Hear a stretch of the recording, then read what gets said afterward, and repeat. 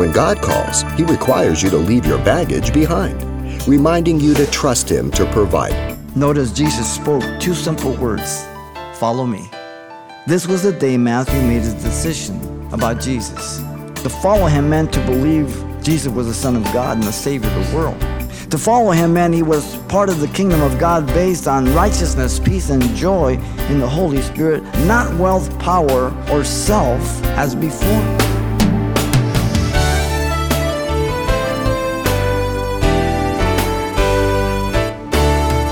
Welcome to Simple Truths, the daily half-hour study of God's Word with Xavier Reese, Senior Pastor of Calvary Chapel of Pasadena, California. Perhaps you have never been one of the popular people growing up. You know, not invited to hang out with the cool kids, or one of the last chosen to participate in a ball game.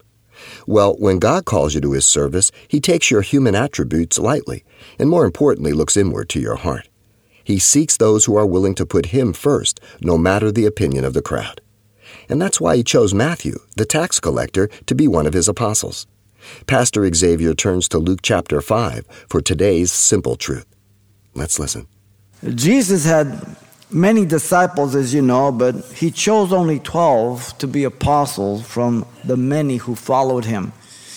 Perhaps none of us would have chosen some of the 12, perhaps none of them.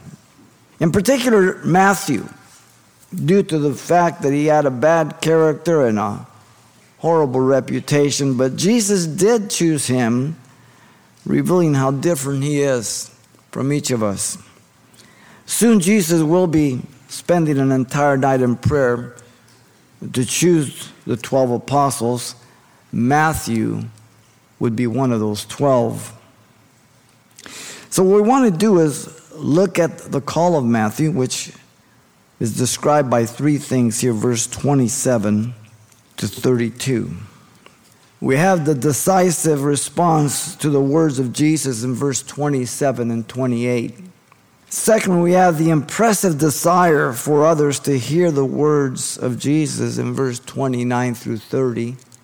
And then thirdly, the incisive rebuke by the words of Jesus in 31 and 32. The decisive response to the words of Jesus comes first. The parallel passages are found in Matthew 9 through 13, and Mark 2, 13 through 17. But notice in the decisive response to the words of Jesus, the setting for the call of Matthew gives us a clear timeline. The reference to after these things is to the account of the healing of the paralytic. Matthew confirms this, and we find it in verse 17 through 26. He just finished that. Again, Matthew confirms his call right after this very account in his own gospel, confirming the order of the timeline in chapter 9, verse 1 through 8.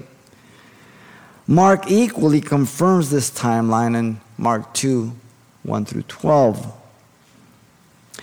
The scene was one of forgiving the sins of a paralytic first, if you remember. Then came his healing. The forgiveness of sins guaranteed his oneness with God and to live in eternity with God. The healing of his body guaranteed he would live only a bit longer on earth. The priority was the forgiveness of sins. The healing would just be for a short while. Sometimes we get sidetracked. We focus on the physical more than the spiritual. Now, notice in 27, the occupation of Matthew at the time of his call was one that was most detested. The departure of Jesus from the paralytic brought him face to face with Matthew. It says he went out and he saw a tax collector. The word saw means to look upon attentively, to contemplate.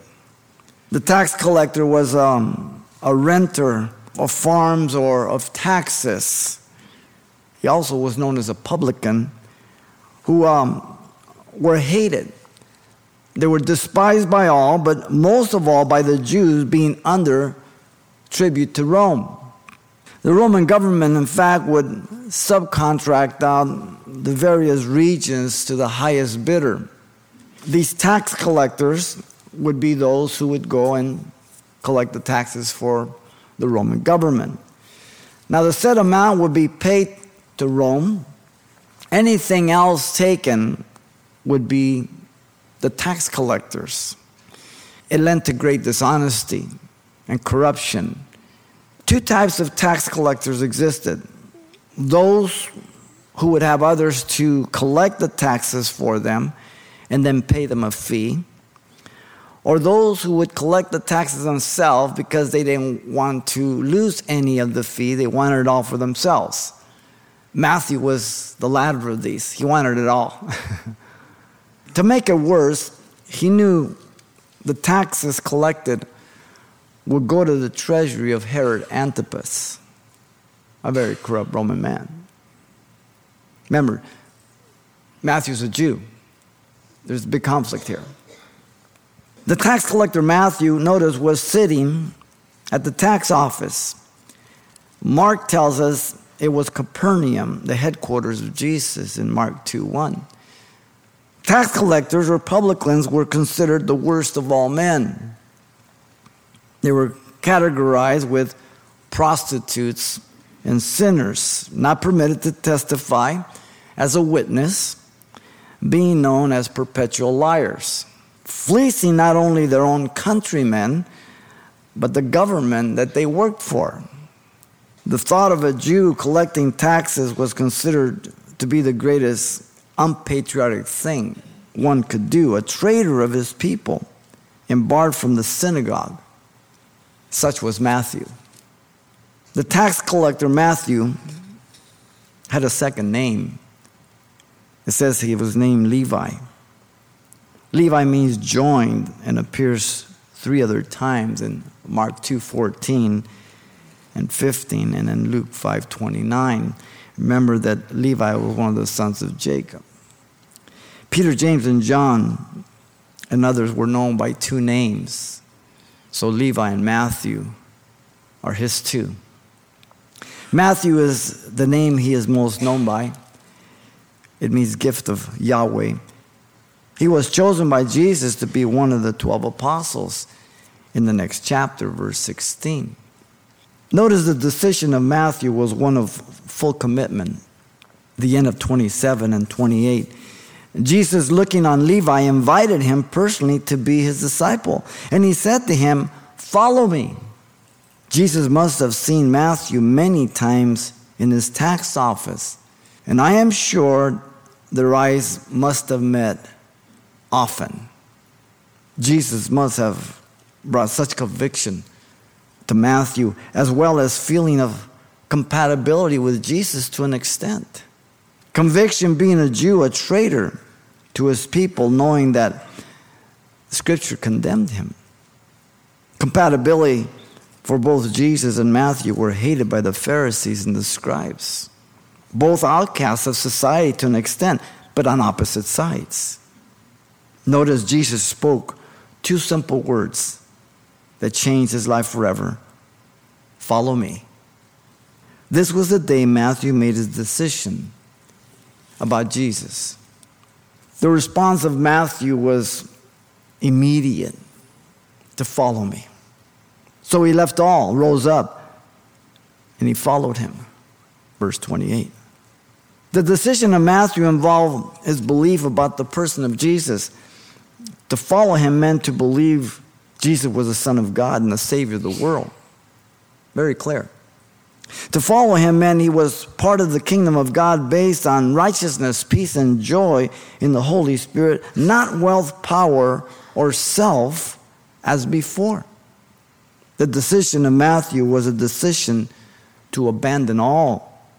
For Levi, he could never go back, even if he wanted to, as others went back to fishing, as we know. He could not go back to being that tax collector. Once he left this, he sunk a ship.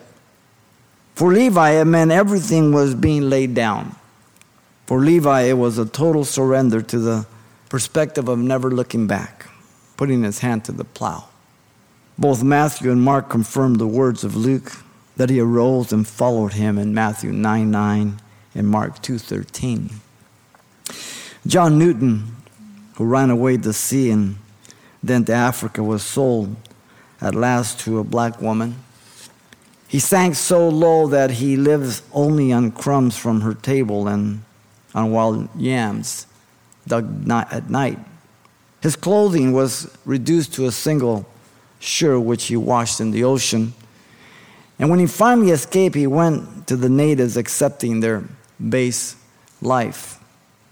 It does not seem possible for a civilized man to have sunk so low, but the power of God laid hold on him through a missionary. He became a sea captain. Later he became a minister. He wrote many hymns, sung the world around like Amazing Grace. In the Church of London, which he was a pastor, there is still an epitaph which John Newton wrote for himself. It reads as follows, quote, "Sacred to the memory of John Newton, once a libertine and blasphemer and slave of slaves in Africa, but renewed, purified, pardoned, and appointed to preach the gospel which he had labored to destroy." Perhaps you are like Newton and Matthew, and your choices in life have caused you more pain and suffering than the benefit that they promised you. Maybe it is a life of drugs that caused you to lose the most precious things in life. Or perhaps a life of sexual promiscuity that promised you so much fun and excitement, but only left you with guilt, regret, and anguish through life. Maybe your deceptive honesty to your wife, your husband, or others has caught up with you, and you are reaping to what you have sown in a way that you could have never imagined. Perhaps your pursuit of money has caused you untold miseries and loneliness that only you know. The solution for any and all of these is confession and repentance to God, and when possible and necessary, to people also. In Luke 19, verse 2, 8, and 10, it says, "Now behold, there was a man named Zacchaeus, who was a chief tax collector, and he was rich. Then Zacchaeus stood and said to the Lord, 'Lord, look, I give half of my goods to the poor. And if I have taken anything from anyone by false accusation, I restore fourfold.' And Jesus said to him, 'Today salvation has come to this house, because he also is the son of Abraham. For the Son of Man has come to seek and to save that which was lost.'" Not because he gave back the things, but because he demonstrated the evidence of his belief in who Jesus was and the new birth. Anytime a Jew gives back fourfold, he's got to be born again. Here you have the only solution for life. He also was a publican. Matthew, the tax collector, is in the Bible to encourage those who have gone so far down into the pit, to give them hope in Jesus. Paul put it this way in 1 Timothy 1:15 through 16. "This is a faithful saying and worthy of all acceptance, that Christ Jesus came into the world to save sinners, of whom I am chief. However, for this reason I obtained mercy, that in me first Jesus Christ might show all long-suffering as a pattern of those who are going to believe on him for everlasting life." So the words of Paul are that he is a perfect example of such people that God can save. Jesus said 2 men went up to the temple to pray, one a Pharisee, the other a tax collector. The Pharisee stood and prayed thus with himself, "God, I thank you that I am not like other men, extortioners, unjust, adulterers, or even as this tax collector. I fast twice a week. I give tithes of all that I possess." And the tax collector, standing afar off, would not such as raise his eyes to heaven, but beat his breast, saying, "God, be merciful to me, a sinner." "I tell you," Jesus said, "this man went down to his house justified rather than the other. For everyone who exalts himself will be humbled, and he he who humbles himself will be exalted. Luke 18:10-14. The decisive response of Matthew to the words of Jesus was without hesitation. Follow me. He went. Next comes the impressive desire for others to hear the words of Jesus, 29 and 30. In 29, Matthew, the tax collector, threw a feast for Jesus. The feast was in honor of Jesus. Then Levi gave him a great feast. Levi, or Matthew, whichever, as a tax collector, had been around the block, so to speak. He had been exposed to many social levels of people in his line of work. He worked for the IRS. Same thing. He saw rich people, poor people, Roman, Jew, Greek, Egyptian, emperors, procurators, common people. He had seen it all. Matthew, as a tax collector, had been exposed to and was part of the corruption of his day. He was a byproduct of it. The corrupt power of Rome, the corrupt power of wealthy people. This is not to say, we have to be careful with generalities, that all wealthy people are corrupt. Those that are walking with God are to have a different perspective on wealth, conduct themselves differently. We are given some in Scripture, very benevolent, very gracious, proper perspective. The corruption of the poor he also saw. They were no different than the rich. The corrupt morals of people in general, regardless of the social level. It's in our DNA when culture and society permits it and even encourages it. Matthew had never met someone like Jesus. This was the exception. He had met all kinds of people, but not like Jesus. Jesus had all the power and authority that men longed and sought for, but he didn't use it for himself. Must have drove him crazy. Jesus was not impressed nor swayed by the rich nor the poor. He treated them all the same. Jesus was healing all manner of disease, casting out demons out of people, setting them free in chapter 4 throughout, and even here into chapter 5. And certainly Jesus didn't say, well, no, you're not wealthy enough for me to heal you, or you're too wealthy for me to heal you. He had compassion upon the multitudes. Jesus was proclaiming the kingdom of God, not the kingdom of man, calling all to repentance for the forgiveness of sins to receive eternal life. Jesus, for this very reason and more, was the guest of honor at the feast of Levi, because his life had been transformed by Jesus Christ. Simple. So Matthew threw in honor of Jesus, not just a feast, but a great feast. We can only imagine the wealth Matthew had acquired through the years of collecting taxes. The food that was presented was of the highest quality, I'm sure. The number of people equally had to have been great, because when you have money and you're in a niche of society that you're either looked up to or feared, who is ever anybody wants to be around there at the parties for connections and for approval or whatever it may be. The great feast was to celebrate the greatness of Jesus, for which he was abandoning all to follow him. Notice that the feast was in his own house, it says, the house of Matthew. Mark confirms the feast at the house of Matthew in Mark 2:15, and we're not told the size of the house, but without doubt it had to have been a large house, enough to accommodate the many invited.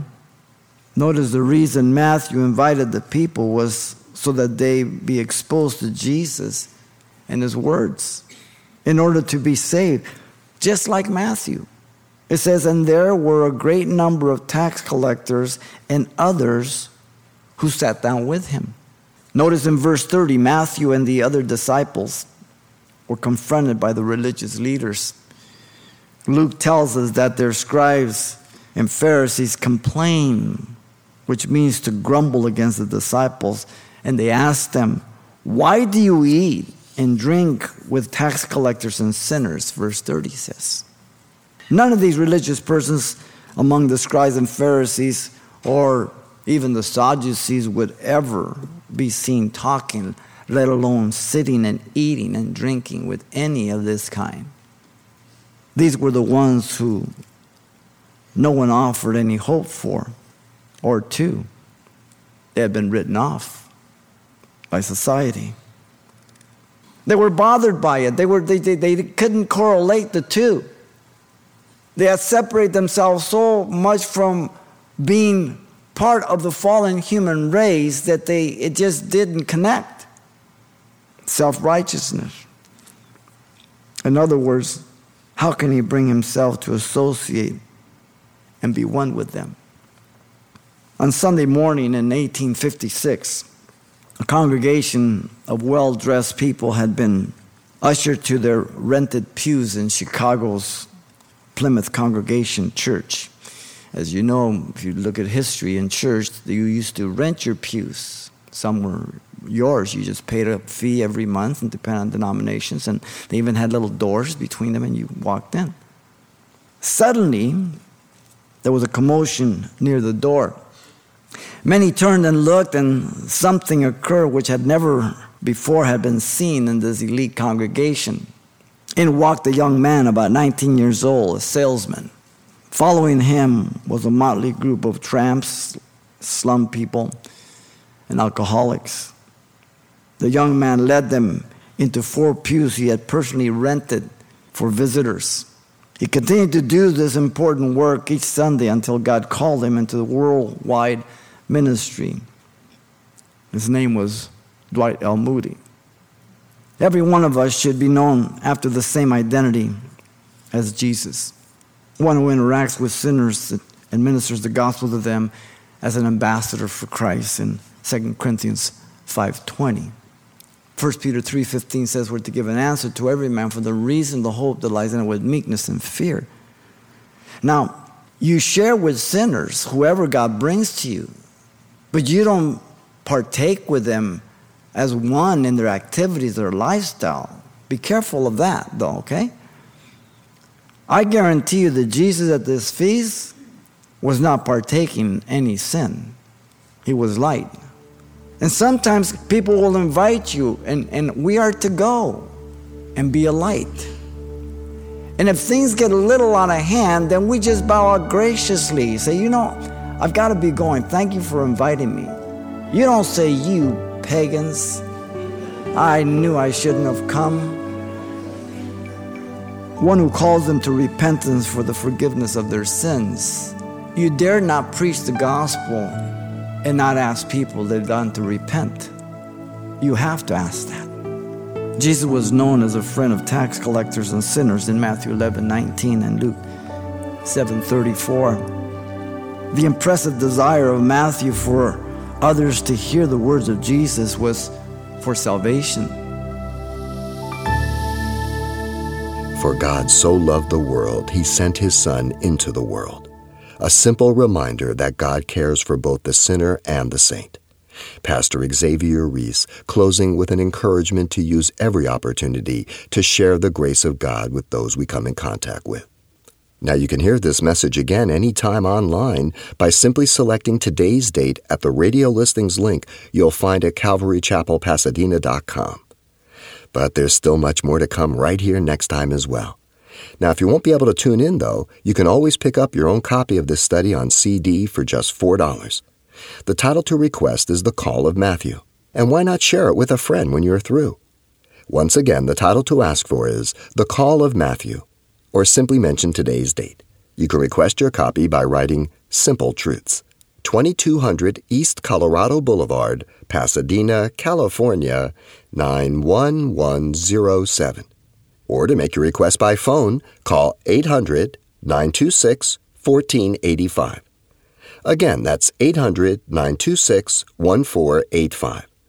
Or the address once again is Simple Truths, 2200 East Colorado Boulevard, Pasadena, California, 91107. And thanks for mentioning the call letters of this station when you get in touch. This helps us track the effectiveness of this ministry in your area. And then join us for more Simple Truths next time with Pastor Xavier Reese.